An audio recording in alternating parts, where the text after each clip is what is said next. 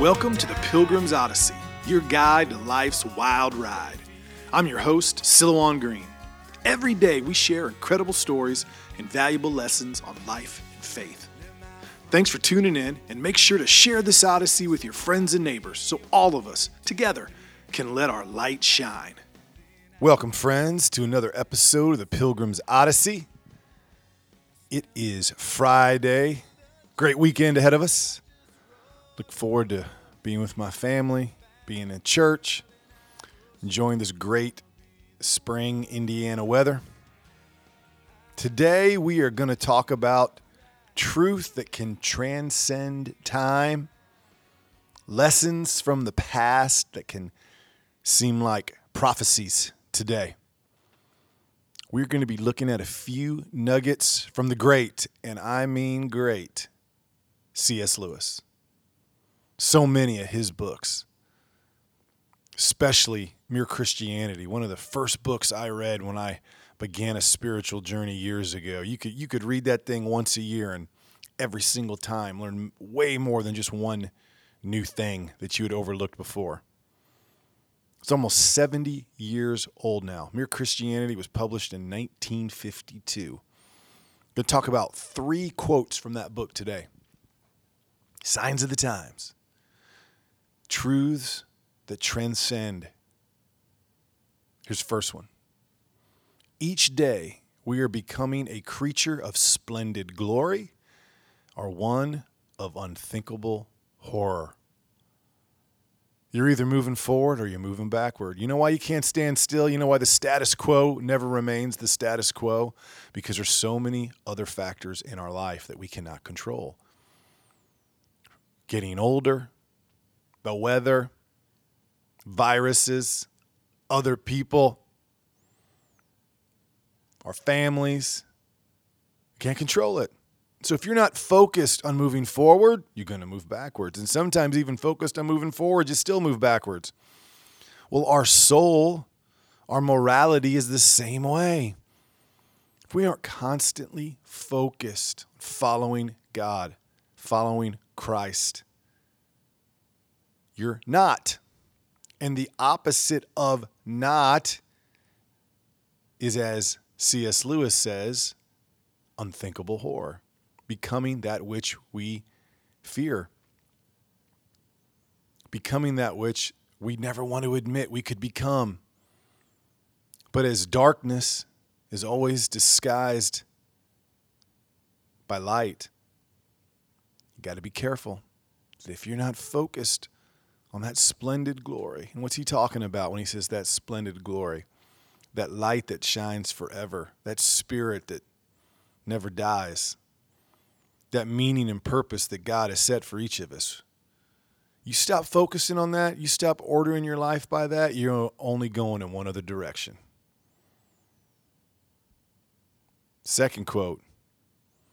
No man knows how bad he is till he has tried very hard to be good.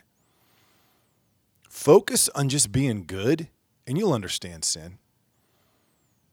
Ask yourself, if I was good, what would I do today? How early would I get up? How would I treat people? What would be important to me? And then try to do it. And then when you find that difficult, when you find the most obvious thing in the world difficult, you will understand sin. You know, when I'm talking to somebody, whether it's a serious conversation or a not serious conversation, just offhanded, and they say something like, church makes me feel guilty. The second I hear that, I go, they don't get it. They don't get it. It's supposed to make you feel guilty. If you don't feel guilty, you don't understand sin. Okay? And usually what I find is that type of person is not trying to be good. They're just trying to not feel bad about being bad. And there's a difference. And I'm going to go back to the first quote. All these quotes today kind of fit together. You're either becoming a creature of splendid glory or one of unthinkable horror. A creature of unthinkable horror is always making excuses, is always trying to feel okay about their guilt, is always wanting someone to go, don't make me feel guilty. a creature of splendid glory uses their guilt to focus on the good, to be good, and how we treat each other, on how we pursue God. I mentioned this before, and it's true. I remember when we had our first child, and I'm overwhelmed in the moment, and I said, if all we do is teach them to be good, we've done something. And as we've raised our kids, man, that is hard. You want to teach them not to live in fear when you're fearful. You want to teach them to not get angry when you get angry. You want to teach them to be hard workers when you want to be lazy. Man, it's hard. Because looking at those children and going, I want them to be good, to do it right, you got to look in the mirror. But it's worth it. It's worth it. And ultimately, you will not understand repentance. You will not understand sin. You will not understand guilt. The good kind of guilt, by the way. Now, there's obviously guilt people carry. They shouldn't. But the guilt I'm talking about, the things we do that we know are wrong, or the things that we don't do that we know are right, when you try to be good, you recognize those. And you're able to get a little bit closer to the splendid glory that we were created for. And then my last quote from Mere Christianity, especially prophetic in our age today. C.S. Lewis says, when we Christians behave badly or fail to behave well, we are making Christianity unbelievable to the outside world. Man, if your faith doesn't transform you, what does that say to other people? If your church tries so hard to be cool and hip that it looks just like a pale reflection of something in the secular world with Jesus written on it, what does that say and what is the point? I mean, that's one of my pet peeves with modern churches. They're trying to be all hip and cool, and they end up being Six Flags over Jesus. Where most modern, secular type, mega churches, and I call them that. They really are. You go to a mega church and you're greeted by a computer screen and, there's a rock band on the stage. That's secular. Trust me. Now, where those mega churches get most of their members from? Are they saving souls? Are they converting people that weren't Christians? You know what they're doing? They're getting people from other churches, smaller churches. And then typically, where a lot of those people end up? Not in church, especially the super big ones. They funnel so many people in and out, and that's usually the last stop for a lot of them. Now, you go to one of those churches, man, I know you do a lot of good. You do. But you could do better. You could show people the depth of Christianity, what it means to pray, what it means to get down on your knees and face your sins and change, what repentance means. I mean, did Christ die on the cross so we could sing praise songs and drive BMWs? I don't think so. Did Christ die on the cross so we could build $50 million churches and pack them with people and half your congregation doesn't know the other half and the pastors are so busy you have pastors to see the people and then pastors to preach and no one gets to see them? I don't think so. I think Christ died on the cross because we're sinners. Because we're people that when we try to do good, we find out that it's hard because we have sin within us that's doing everything it can to make us selfish, that's doing everything it can to make us do the wrong things, it's doing everything it can to lead us to the unthinkable horror, not the splendid glory. And why is all this so prophetic? Because in our world today, arguably, it's never been harder. It's never been harder to be a Christian. I read this book once from a monk from Mount Athos, and he said it's harder to be a Christian today than it was during the persecutions of the Christians in the early centuries. And the reason is the world we live in. It's the lies that churches tell. It's the lies that Christians tell. It's all the people that don't live their faith. It's the seductive nature of our civilization.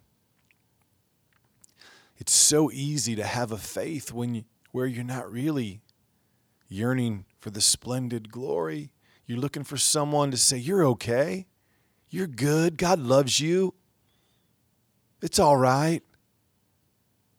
You're looking for someone to make it okay to keep making the decisions you're making, to keep sliding down that path to the unthinkable horror, feeling like you're heading towards the light when really you're heading towards oblivion and you're no different than anybody else. Try to be good. Understand how hard that is.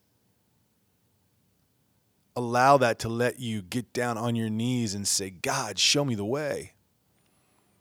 Go to a church that has deep spirituality. I wrote a blog post on this once. I should probably revisit it in one of these. I think I will. But the whole point of the post was, where should I go to church? And really, I broke my advice down to one thing, where you find humility.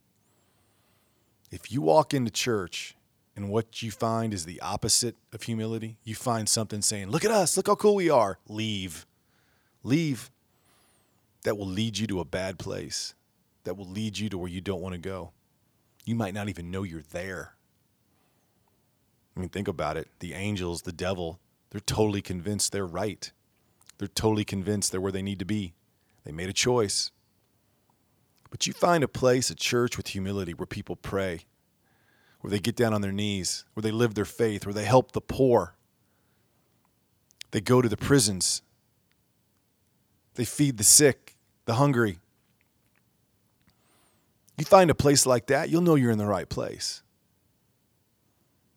And then, when you just try to be good, when you try to overcome your sin, when you ask God to help you, and it helps you do that, it encourages that, you'll know you're in the right place. You'll know you're on the right track. You'll know that you are on your way to being truly a creature of the splendid glory. Thank you, C.S. Lewis, for so many wise words. So much truth that was true then and is true today. So I hope this weekend you will find an opportunity to take steps along that road to the splendid glory. I'm going to try to do that with my family, with my friends, at church on Sunday, praying, just saying to myself, be good. Be good. Face your sin. Keep trying to overcome it. Never think you're all the way there. You'll start going backwards to a place you don't want to be. Just one step at a time. One prayer at a time. One service at a time. One hug at a time. One I'm sorry at a time.